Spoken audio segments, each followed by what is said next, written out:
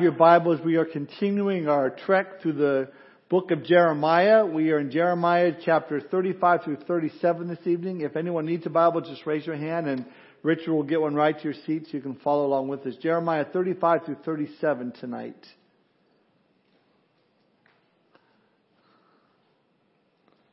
Stephen did that just to make you feel useful, that's all, Richard.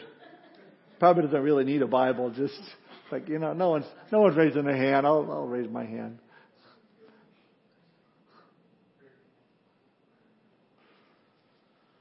Jeremiah chapter 35. Let's pray. Father, we thank you for this opportunity to gather tonight, Lord, to be in your presence, to worship you with our hearts, just sing praises to you. And now, Lord, we have the opportunity to study your word. And we pray, Lord, that your blessing would be upon our time, Lord, that we would gain not only information but application in our lives, that we might serve you better, know you better, Lord, and bring glory to your name in a greater capacity. Thank you, Lord, for this time. Bless the kids downstairs as we minister to them as well. We just commit our night to you. In Jesus' name we pray. Amen. Well, as we've been studying through the Gospel of Matthew on Sunday morning, we looked at, I think it was 2 weeks ago, the time when Jesus was on retreat with his disciples at Caesarea Philippi. And Jesus then asked his disciples, well, who do men say that I am? And the disciples came back with, well, here's what the Gallup poll says about you. Is some say you're John the Baptist, some Elijah, and others Jeremiah or one of the prophets. But it's interesting that there were some people who mistook Jesus, the Son of God, for Jeremiah. And what a compliment to Jeremiah. I mean, he lived 600 years before Christ, but he must have been a Christ-like person. I think Jeremiah was probably one of the godliest men in the Bible. The irony, though, is that despite the fact that in Jesus' day Jeremiah was highly esteemed among the first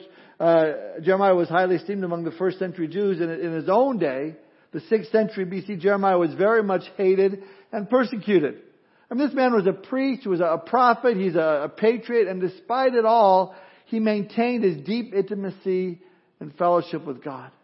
Spoke boldly the words God gave him to speak. He interceded with God on behalf of the people. And even though the Jews of his day turned a deaf ear to him, they refused to listen to his message, Jeremiah was faithful. Man, may that be said of all of us this evening.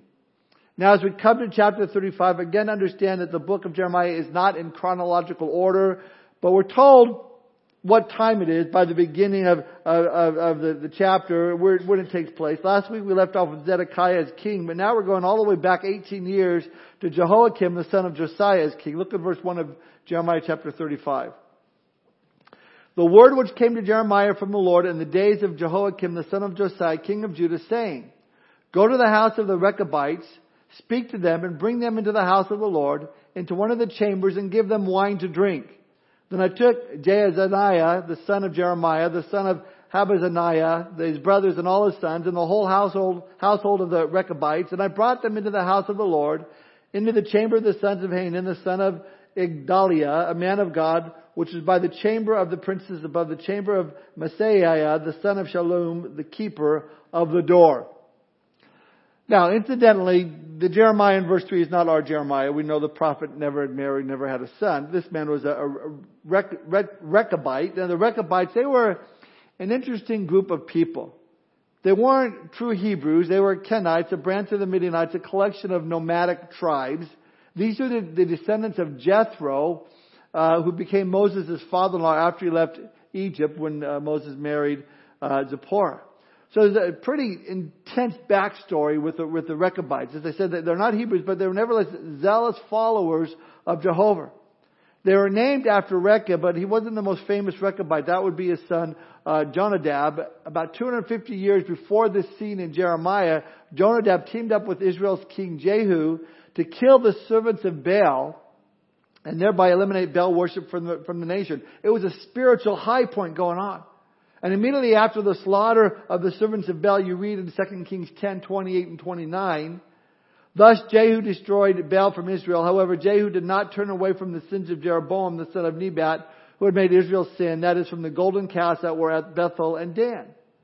So Jonadab obviously disturbed King Jehu's half-heartedness and hypocrisy, and he thought about it. and about the sad history of Israel's disobedience to God over the centuries. And he may have determined that the city living among the Canaanites would keep leading to more compromise and more sin. So then he adopts, he says, okay, this is what we're going to do. He adopted a nomadic lifestyle and passed it on to his descendants. Some are who are these invited guests here in chapter 35. And we read here that God decides to throw a wine tasting party. Look at verse 2. Go to the house of the Rechabites, speak to them and bring to them the house of the Lord into one of the chambers and give them wine to drink. Now, offering the Rechabites wine was the last thing you'd ever do under normal circumstances. I'll tell you why in a minute, but understand from time to time God will ask you to do things that seem odd at first, but nevertheless they have a profound purpose. See, God didn't ask Jeremiah to serve the Rechabites wine in order to tempt them, because God doesn't tempt us. This was just another life illustration to give Jeremiah an opportunity to tell the leaders of Judah how unfaithful they had been to God's covenant. And so this is a big picture we have going on here. Look now at verse 5. Then I set before the sons of the house of Rechabites bowls full of wine and cups, and I said to them, drink wine. But they said, we will drink no wine, for Jonadab, the son of Rechab, our father, commanded us, saying, you shall drink no wine, you nor your sons, forever.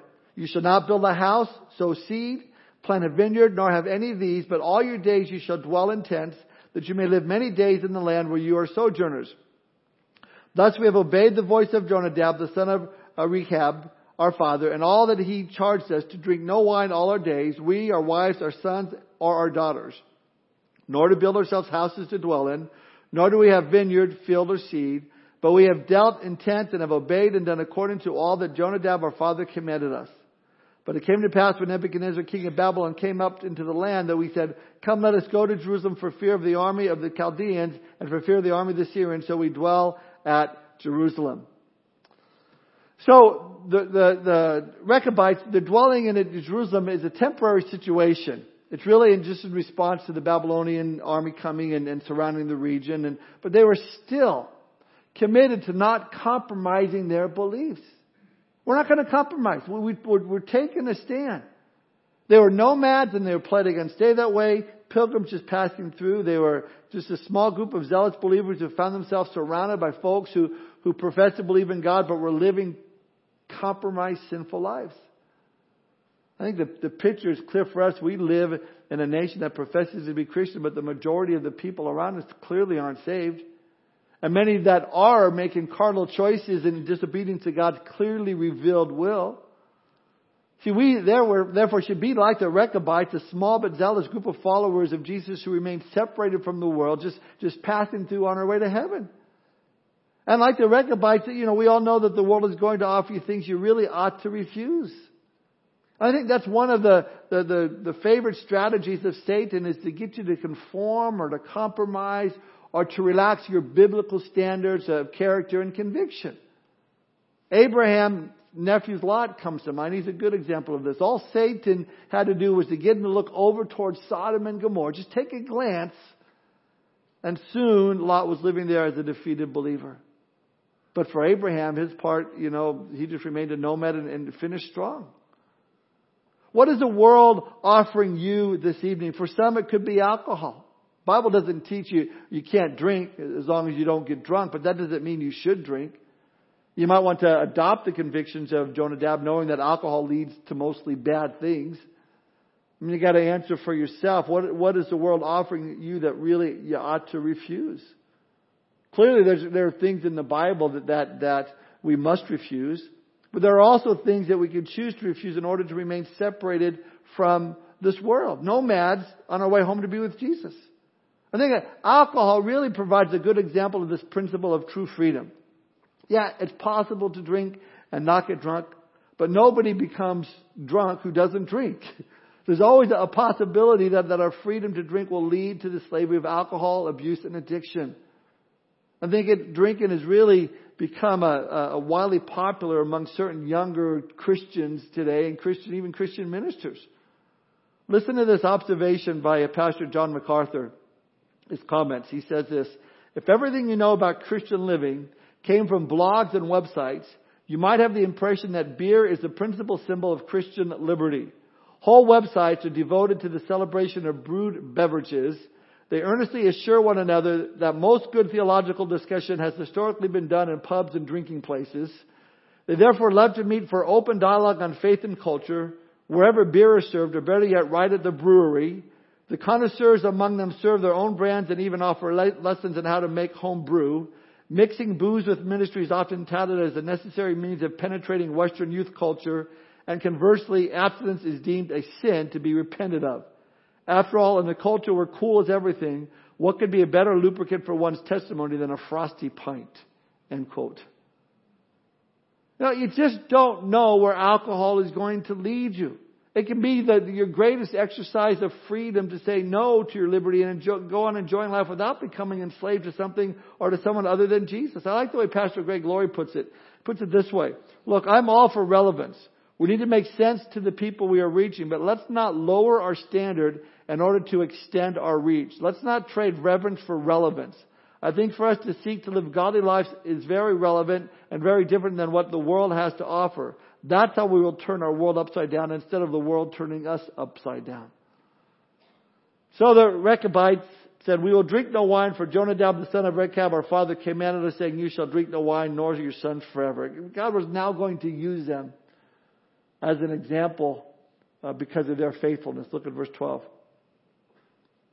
Then came the word of the Lord to Jeremiah, saying, thus says the Lord of hosts, the God of Israel, go and tell the men of Judah and the inhabitants of Jerusalem, will you not receive instruction to obey my word, says the Lord? Well, the words of Jonadab, the son of Rechab, which he commanded his sons not to drink wine, are performed. For to this day they drink none, and obey their father's commandment.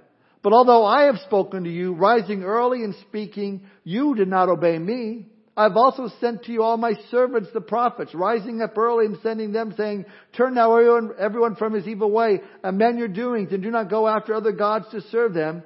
Then you will dwell in the land which I have given you and your fathers. But you have not inclined your ear nor obeyed me. Surely the sons of Jonadab, the son of Rechab, have performed the commandment of their father, which he commanded them, but this people has not obeyed me. Therefore, thus says the Lord God of the host, the God of Israel, behold, I will bring on Judah and on all the inhabitants of Jerusalem all the doom that I have pronounced against them, because I have spoken to them, but they have not heard, and I have called to them, but they have not answered. So God uses the Rechabites as a living parable to the Jews in Jerusalem and Judah. I think we too are considered a living letter as Christians. People read us to find out about God. Our lives are no less a living parable. In fact, it's even more of one than the Rechabites because we're representing Jesus Christ. Again, it wasn't wrong for the Jewish people to drink wine so long as they didn't get drunk, but it was wrong for the Rechabites to drink wine because they'd made a commitment not to drink. But God wasn't commending these men for their personal standards. He was commending them for their faithfulness to follow their father's command. And the message to the nation was clear. If the command of mere man, Jonadab, was respected and obeyed by his family for over 2 centuries, why on earth isn't the people of Israel and Judah obeying the command of Almighty God? A command that the prophets repeated over and over again. If family tradition was preserved with such dedication, why was the very law of God treated with such disrespect? Now, God is going to honor the Rechabites for their commitment. Look at verse 18. And Jeremiah said to the house of the Rechabites, thus says the Lord of hosts, the God of Israel, because you have obeyed the commandment of Jonadab your father and kept all his precepts and done according to all that he commanded you, therefore thus says the Lord of hosts, the God of Israel, Jonadab the son of Rechab shall not lack a man to stand before me forever. Because they were faithful, God will favor the Rechabites. God loves obedience. He loves faithfulness. The Rechabites will always have a representative before God. In fact, according to the Jewish Mishnah, they had a special day of the year where it was their honor to collect firewood for the altar in the temple there. And I suppose maybe one descendant of Jonadab is going to hang out in the throne in heaven today, and they're going to have a special place in Jesus' administration when he returns to the earth, and just honoring them for their faithfulness. Okay, chapter 36, verse 1. Now it came to pass in the 4th year of Jehoiakim, the son of Josiah, king of Judah, that this word came to Jeremiah from the Lord. So now we're moving to the 4th year of Jehoiakim, around the first time Nebuchadnezzar threatened Jerusalem. This was 19 years before the final fall of the city, about halfway through the 40-year ministry of the prophet of Jeremiah. Verse 2, the Lord says to Jeremiah, take a scroll of a book and write on it all the words that I have spoken to you against Israel, against Judah, and against all the nations from the day I spoke to you, from the days of Josiah even to this day. And maybe that the house of Judah will hear all the adversities which I propose to bring upon them, that everyone may turn from his evil way, that I may forgive their iniquity and their sin. See, the Jews had a deaf ear to God's warnings. But perhaps, saying if they had a book, something they could hold in their hands, the scrolls to look at, then maybe they would read and they would listen and they would turn. So God tells Jeremiah to do a self-publish these God-given messages. So verse 4, then Jeremiah called Baruch the son of Neriah. Baruch was Jeremiah's assistant. And Baruch wrote on a scroll of a book at the instruction of Jeremiah all the words of the Lord which he had spoken to him. I like that. This is kind of an interesting illustration of inspiration, how the Bible came into being. The Lord's word was revealed to Jeremiah. Jeremiah in turn related it to Baruch, who actually wrote the words down on parchment. That's just the way the inspiration of the scriptures work. Whether it be Jeremiah or John or Paul or Peter, the word of the Lord was revealed to these men. It was revealed and recorded and finally, regarded as God's word that we can hold in our hands. This is the word of the Lord. This is also a good illustration of the power of God's word, not the mouthpiece.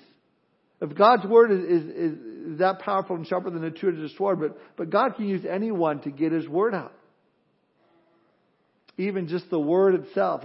I think when the printing press was invented, the first thing ever printed was a Bible. And today we have so many means, so many ways of communicating the word of God, and we should use them all for the glory of God. Look at verse 5. So Jeremiah commanded Baruch, saying, I am confined. I cannot go into the house of the Lord. You go, therefore, and read from the scroll which you have written at my instruction, the words of the Lord, in the hearing of the people in the Lord's house on the day of fasting. And you shall also read them in the hearing of all Judah who come from their cities. It may be that they will present their supplication before the Lord, and everyone will turn from his evil way, for great is the anger and the fury that the Lord has pronounced against the people. Again, just that hope. Maybe this will be the time. Maybe this will be the place where it'll click and the people will repent. Now, we don't know why Jeremiah was confined and unable to go to the temple himself, but God had told Jeremiah that the point of the scroll was to lead men to repentance.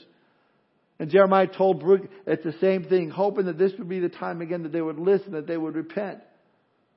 I think we need reminding from time to time as Christians that God is for us and not against us. And it's His word that goes forth that's there to convict us and to change us. And it's word that goes forth in order to convert people. God's hope is that people will turn from their sin.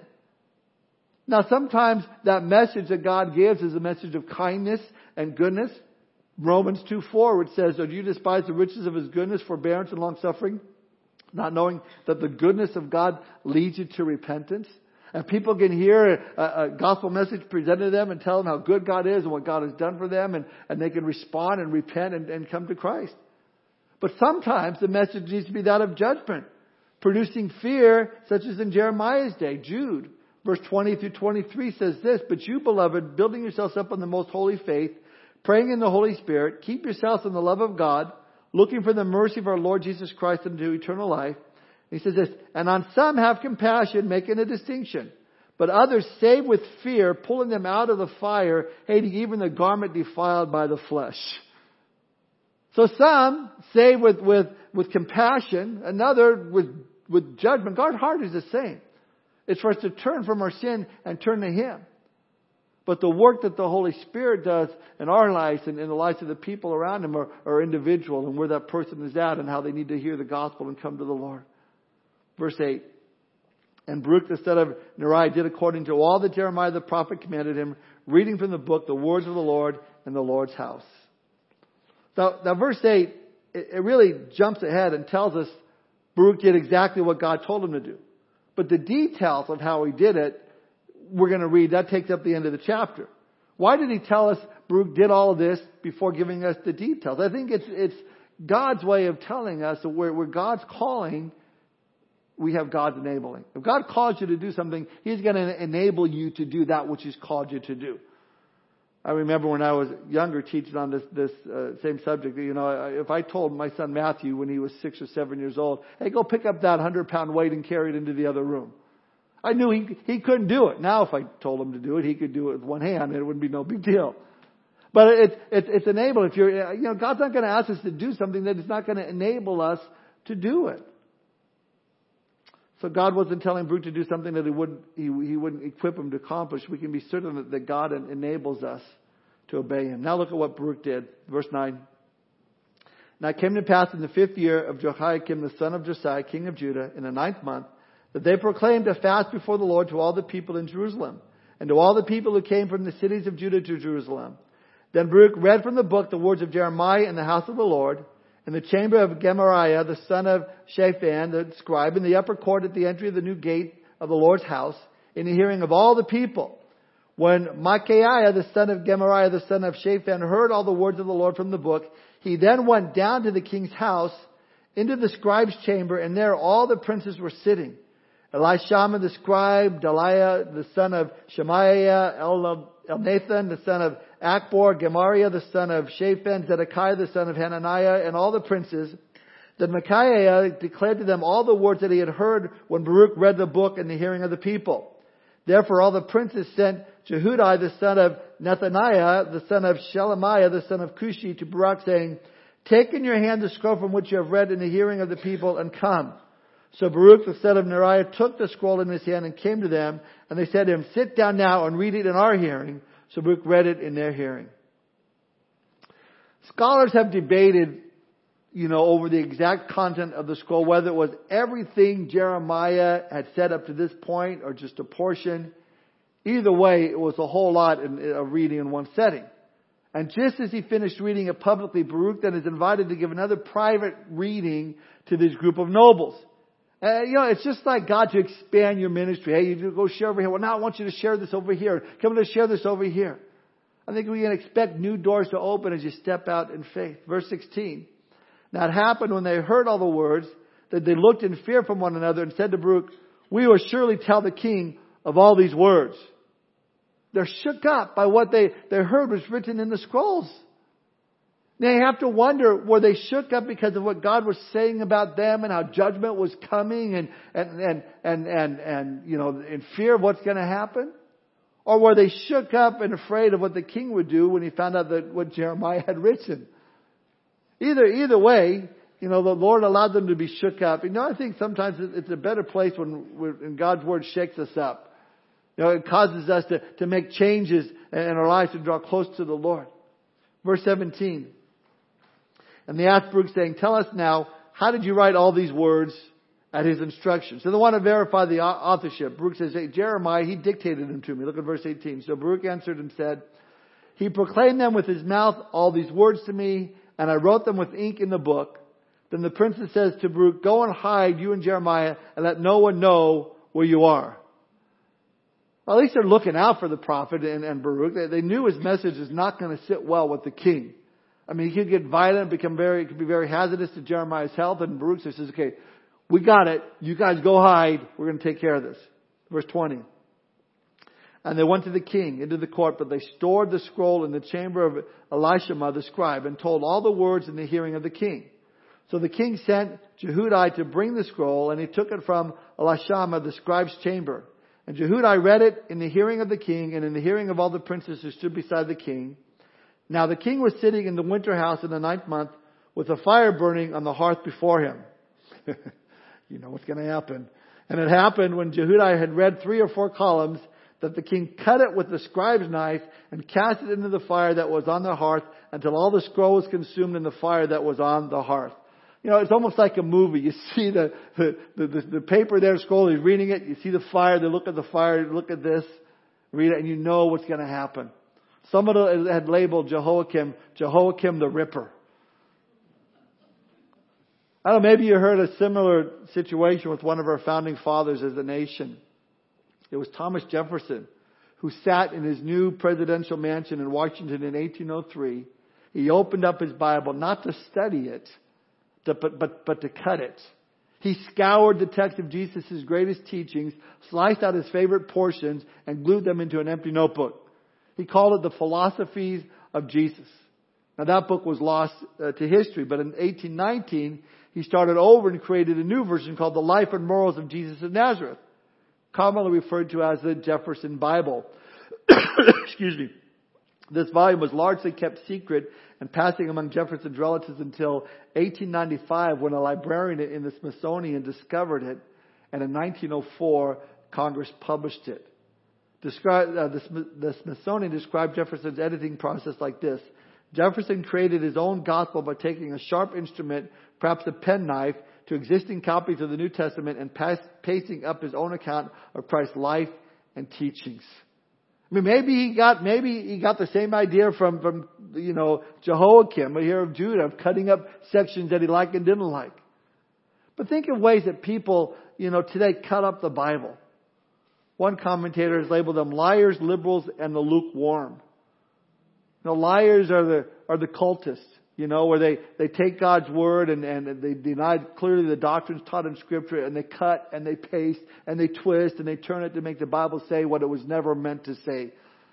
Jehovah's Witnesses, Mormons, rather than let the Bible mean what it says, they slice it and dice it and make it fit whatever they want it to say, and with all sorts of false doctrine.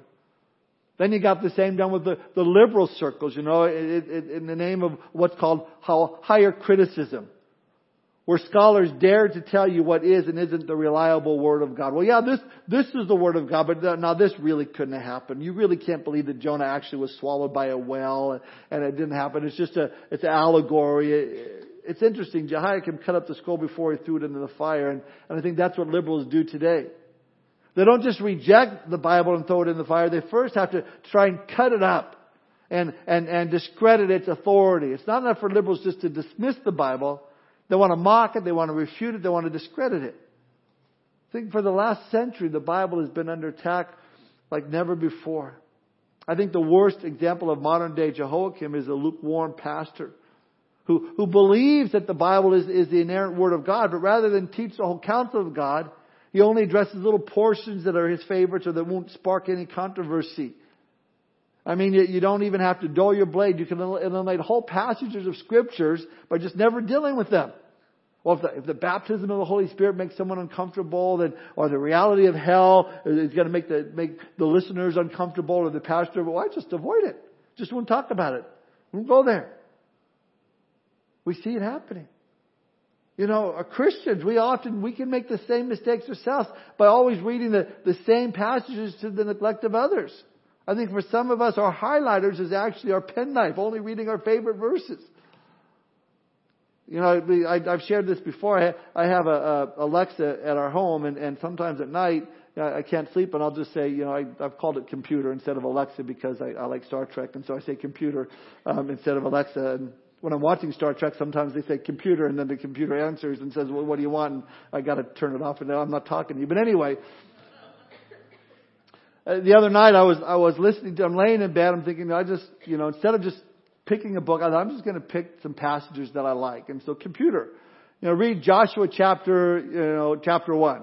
So it reads chapter 1, not the computer, doesn't a voice reads it. And so, all right, now read John chapter 3. And I went through and I'm just picking out my favorite sections of Scripture, going, I want to hear this, I want to hear that. I thought, you know what? That's how easy we can do that. Well, I'm just going to read this section of Scripture. I just want to read this section of Scripture, and I want to read that one. Paul told the Ephesians in Acts 20:27, I have not shunned to declare to you the whole counsel of God.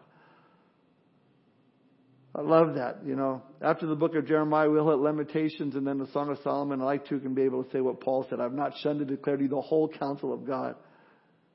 I can't wait. Listen, don't ever forget we're responsible for all the book. The whole book. From Genesis to Revelation. Reminds me of a story of a son who went into seminary, and his father was worried about the school's liberal leanings and what it might do to his son's faith. And so before he left home, he told his son, don't let them take Jonah from you. He knew that Jonah contained some miraculous elements which made it a favorite target for liberals. When the son came home, Dad asked him, do you still have Jonah? The son said, "No, Dad, I don't, but neither do you." His dad was appalled. "Certainly I do." His son said, "No, you don't. Just check and see." The father retrieved his Bible, and sure enough, Jonah was ripped out. His son said, "I did that before I went into seminary. What's the difference if I lose Jonah through doubt and you lose it through neglect?" I'd smack him upside his head and say, "Why'd you rip out of my Bible?" But it's just the story. But you get the point. Well, back to Jehoiakim, the word was read, hoping that there would be repentance and the people would yet once again have a fear of the Lord and turn back to God. Yet, look at verse 24. Yet they were not afraid, nor did they tear their garments, the king nor any of his servants who heard all these words. Man, they should have feared the righteous hand of God. Verse 25. Nevertheless, Elnathan, Delaiah, and Gemariah implored the king not to burn the scroll, but he would not listen to them. And the king commanded Jerahmeel, the king's son, Seraiah, the son of Azriel, and Shelemiah, the son of Abdil, to seize Baruch, the scribe, and Jeremiah the prophet, but the Lord hid them. I like that. The Lord hid them. God takes care of His servants. He's able to protect them. In fact, that's what God even told Jeremiah back in chapter 1 in the beginning of the study of this book, in Jeremiah 1:19. They will fight against you, but they shall not prevail against you, for I am with you, says the Lord, to deliver you. The Lord delivered them. The Lord hid them. He's just fulfilling a promise that God made to Jeremiah. Verse 27. Now after the king had burned the scroll with the words which Baruch had written at the instruction of Jeremiah, the word of the Lord came to Jeremiah saying, "Take yet another scroll, and write on it all the former words that were in the first scroll, which Jehoiakim the king of Judah has burned. And you shall say to Jehoiakim king of Judah, Thus says the Lord, you have burned this scroll, saying, Why have you written in it that the king of Babylon will certainly come and destroy this land, and cause man and beast to cease from here? Therefore, thus says the Lord concerning Jehoiakim king of Judah, he shall have no one to sit on the throne of David, and his dead body shall be cast out to the heat of the day and the frost of the night. I will punish him, his family, and his servants for their iniquity, and I'll bring on them, on the inhabitants of Jerusalem, and on the men of Judah, all the doom that I have pronounced against them. But they did not heed." Jehoiakim's son, Jeconiah, reigned just 3 months before he was taken to Babylon, and that left Jehoiakim with no one to sit on the throne. The final king of Judah was his brother Zedekiah. Verse 32. Then Jeremiah took another scroll, and gave it to Baruch the scribe, the son of Neriah, who wrote on it at the instruction of Jeremiah all the words of the book which Jehoiakim king of Judah had burned in the fire. And besides, there were added to them many similar words. So Jehoiakim's attempt at destroying God's word was thwarted, and in fact, every other attack at destroying God's word has been thwarted ever since as well. 300 AD, the Roman Emperor Diocletian ordered the destruction of all Bibles. Possessing a Bible was a capital crime. Yet 50 years after Diocletian's death, the next Roman Emperor ordered the copying of 50 new Bibles paid for at the government's expense. See, God has preserved and will continue to preserve His Word. Kings will come and kings will go, but the Word of God abides forever. There's a true story about a man named Waldo. He was lost and people were searching for him. Everyone said, "Where's Waldo?" No, that's not the story. Had a weird hat on. No, he was a man. He was a man during the 1100s, dark ages of the Roman Church, who came to know the Lord, and he translated the Gospels and was going from town to town preaching the Gospel in the language that people could understand. And the movement grew, and they became known as the Waldenses, and were considered heretics by the Roman Church simply because they held to the strict teaching of God's Word. They considered the Bible to be like an anvil, and they had a saying, "Hammer away, ye hostile hands, your hammers break, God's anvil stands." I like that. Listen, no other book has survived the centuries unaltered as the Bible has. Voltaire once said, "The Bible will be a short-lived book."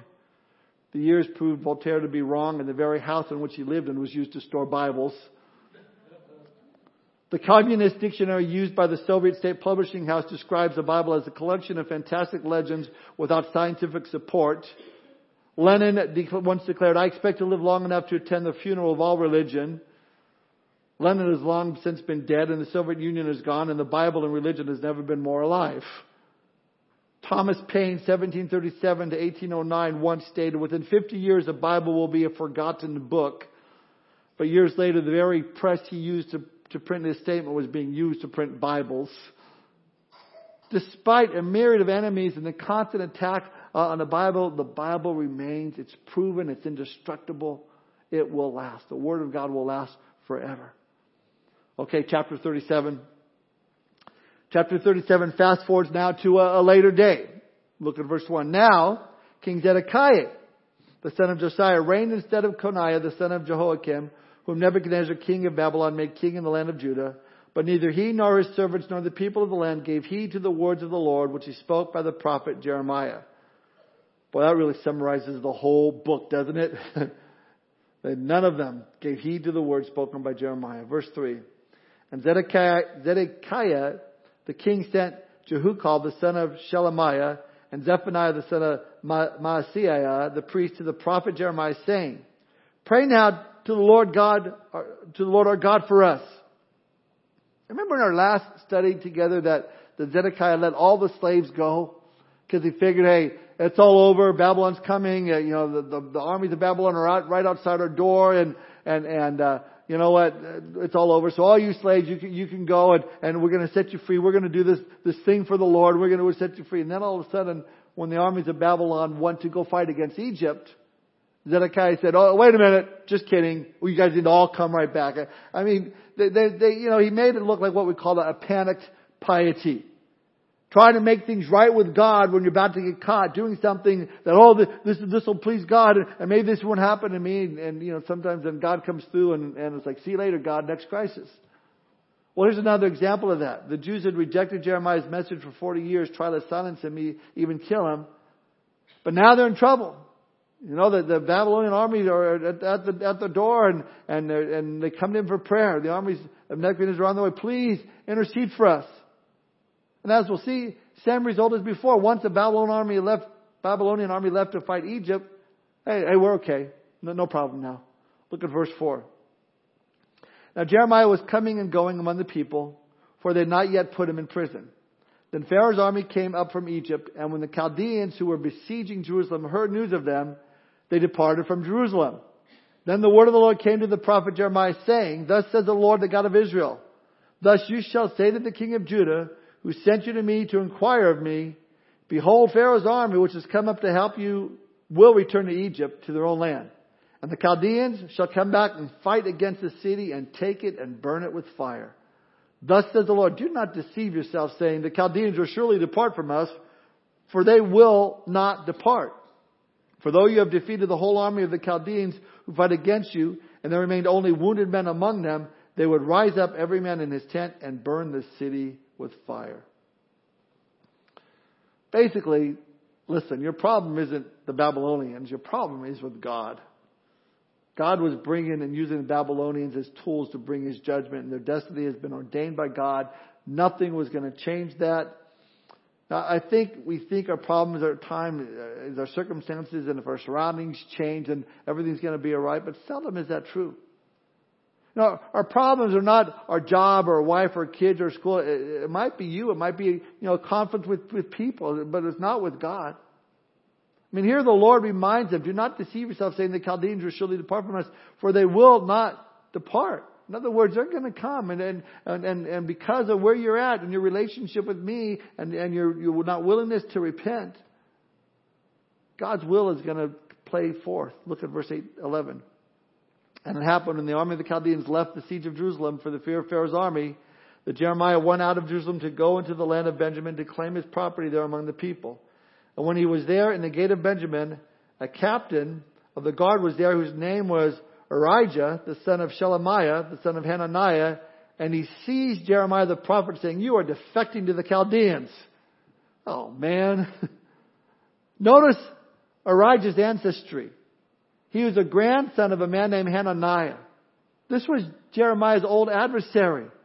Remember, he was the guy that took the yoke that was on Jeremiah's shoulders, tore it off, broke it into pieces, and said, well, basically you're lying, that's not going to happen. God's going to, defend us, and just publicly refuting Jeremiah's message. Now Hananiah said Babylon will be toppled in 2 years. Jeremiah said Hananiah will be dead within the year. Guess who was right? Hananiah died in 2 months. Now Hananiah's grandson, Arijah, arrests Jeremiah and accuses God's prophet of treason, of defecting to the enemy. It makes you wonder, is this not, trying to get back for what happened with his grandfather? Maybe Arijah's carrying out a personal vendetta. Verse 14. Then Jeremiah said, false! I'm not defecting to the Chaldeans. But he did not listen to them, so Arijah seized Jeremiah and brought him to the princes. Jeremiah was a loyal patriot, loved his country, loved his people. To be accused of defecting was a terrible and evil thing. Verse 15. Therefore the princes were angry with Jeremiah, and they struck him and put him in prison in the house of Jonathan the scribe, for they had made that prison. Struck him probably means that they flogged him. A very, very seriously painful beating without regard to any trial whatsoever. We talked about the similarities between Jesus and Jeremiah. We see the same thing happening here. Jesus taking the 40 lashes, save one without a proper trial, without any regard for his life. Here, since there were no prisons in Jerusalem, hold on a second. I did it again.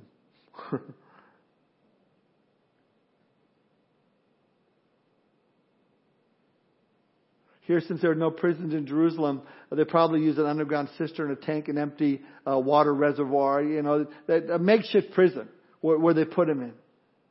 And you look at this and go, man, life's not fair. And it's not fair.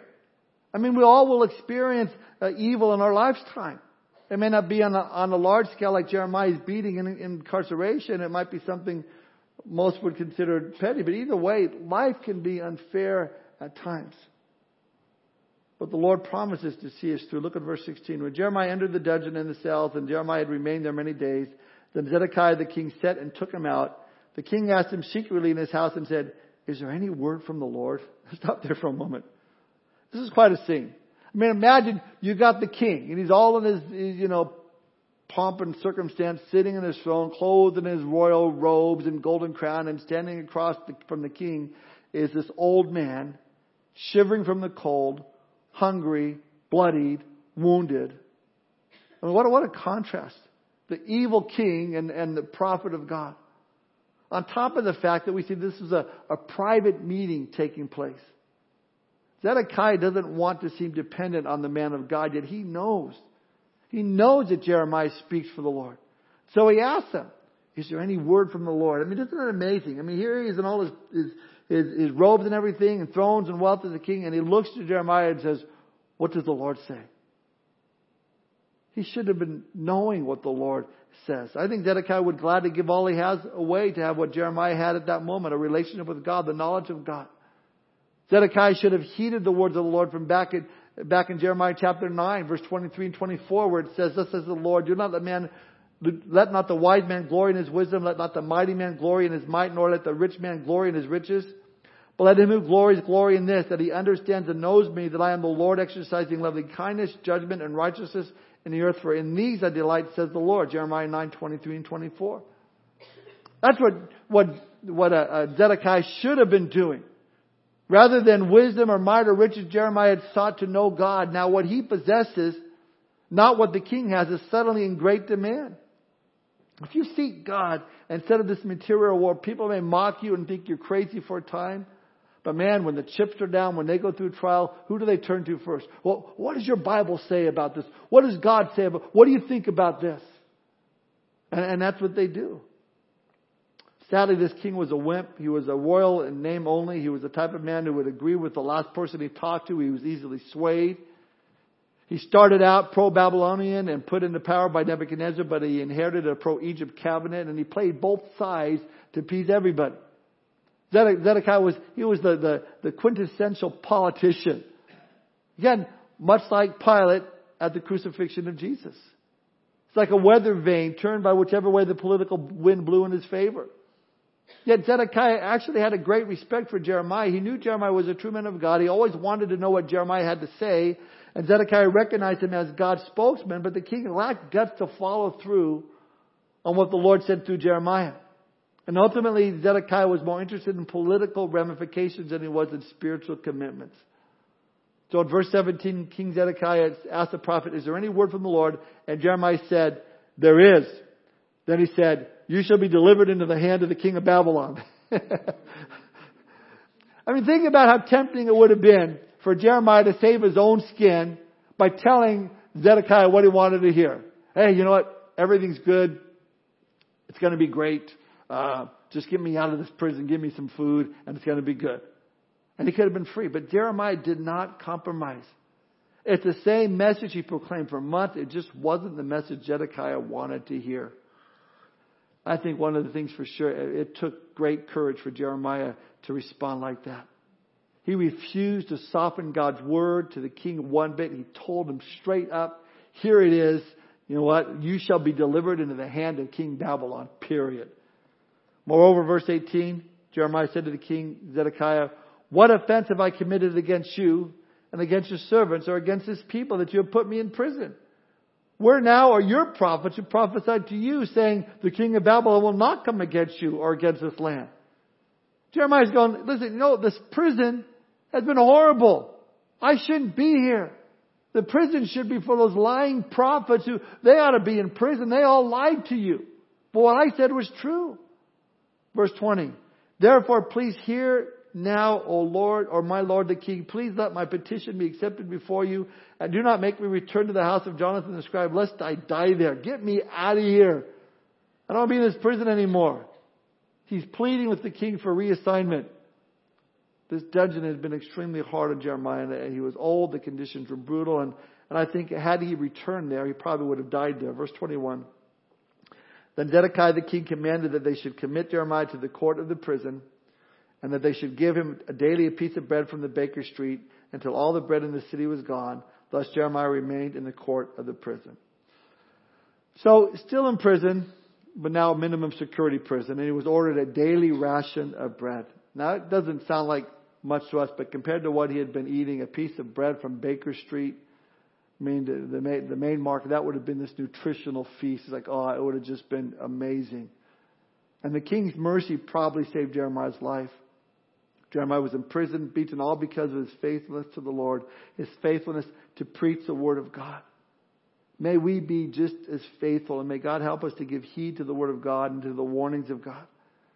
Jesus said in Revelation 2:7, he who has an ear, let him hear what the Spirit says to the churches. And may God give us all just the ears to hear what He has to say to us as a church, as He leads us and guides us. Let's pray. Father, we thank You for this time tonight, Lord, for Your Word. We thank You for the preservation of Your Word. Lord, that through the years, Lord, it hasn't disappeared, but it's gotten into more languages than we ever could have imagined. And Lord, we thank You for the power of the Word that You have as Your Spirit speaks through Your Word to change people's lives. And Lord, though the people heard the Word, they did not repent. Jeremiah was still faithful.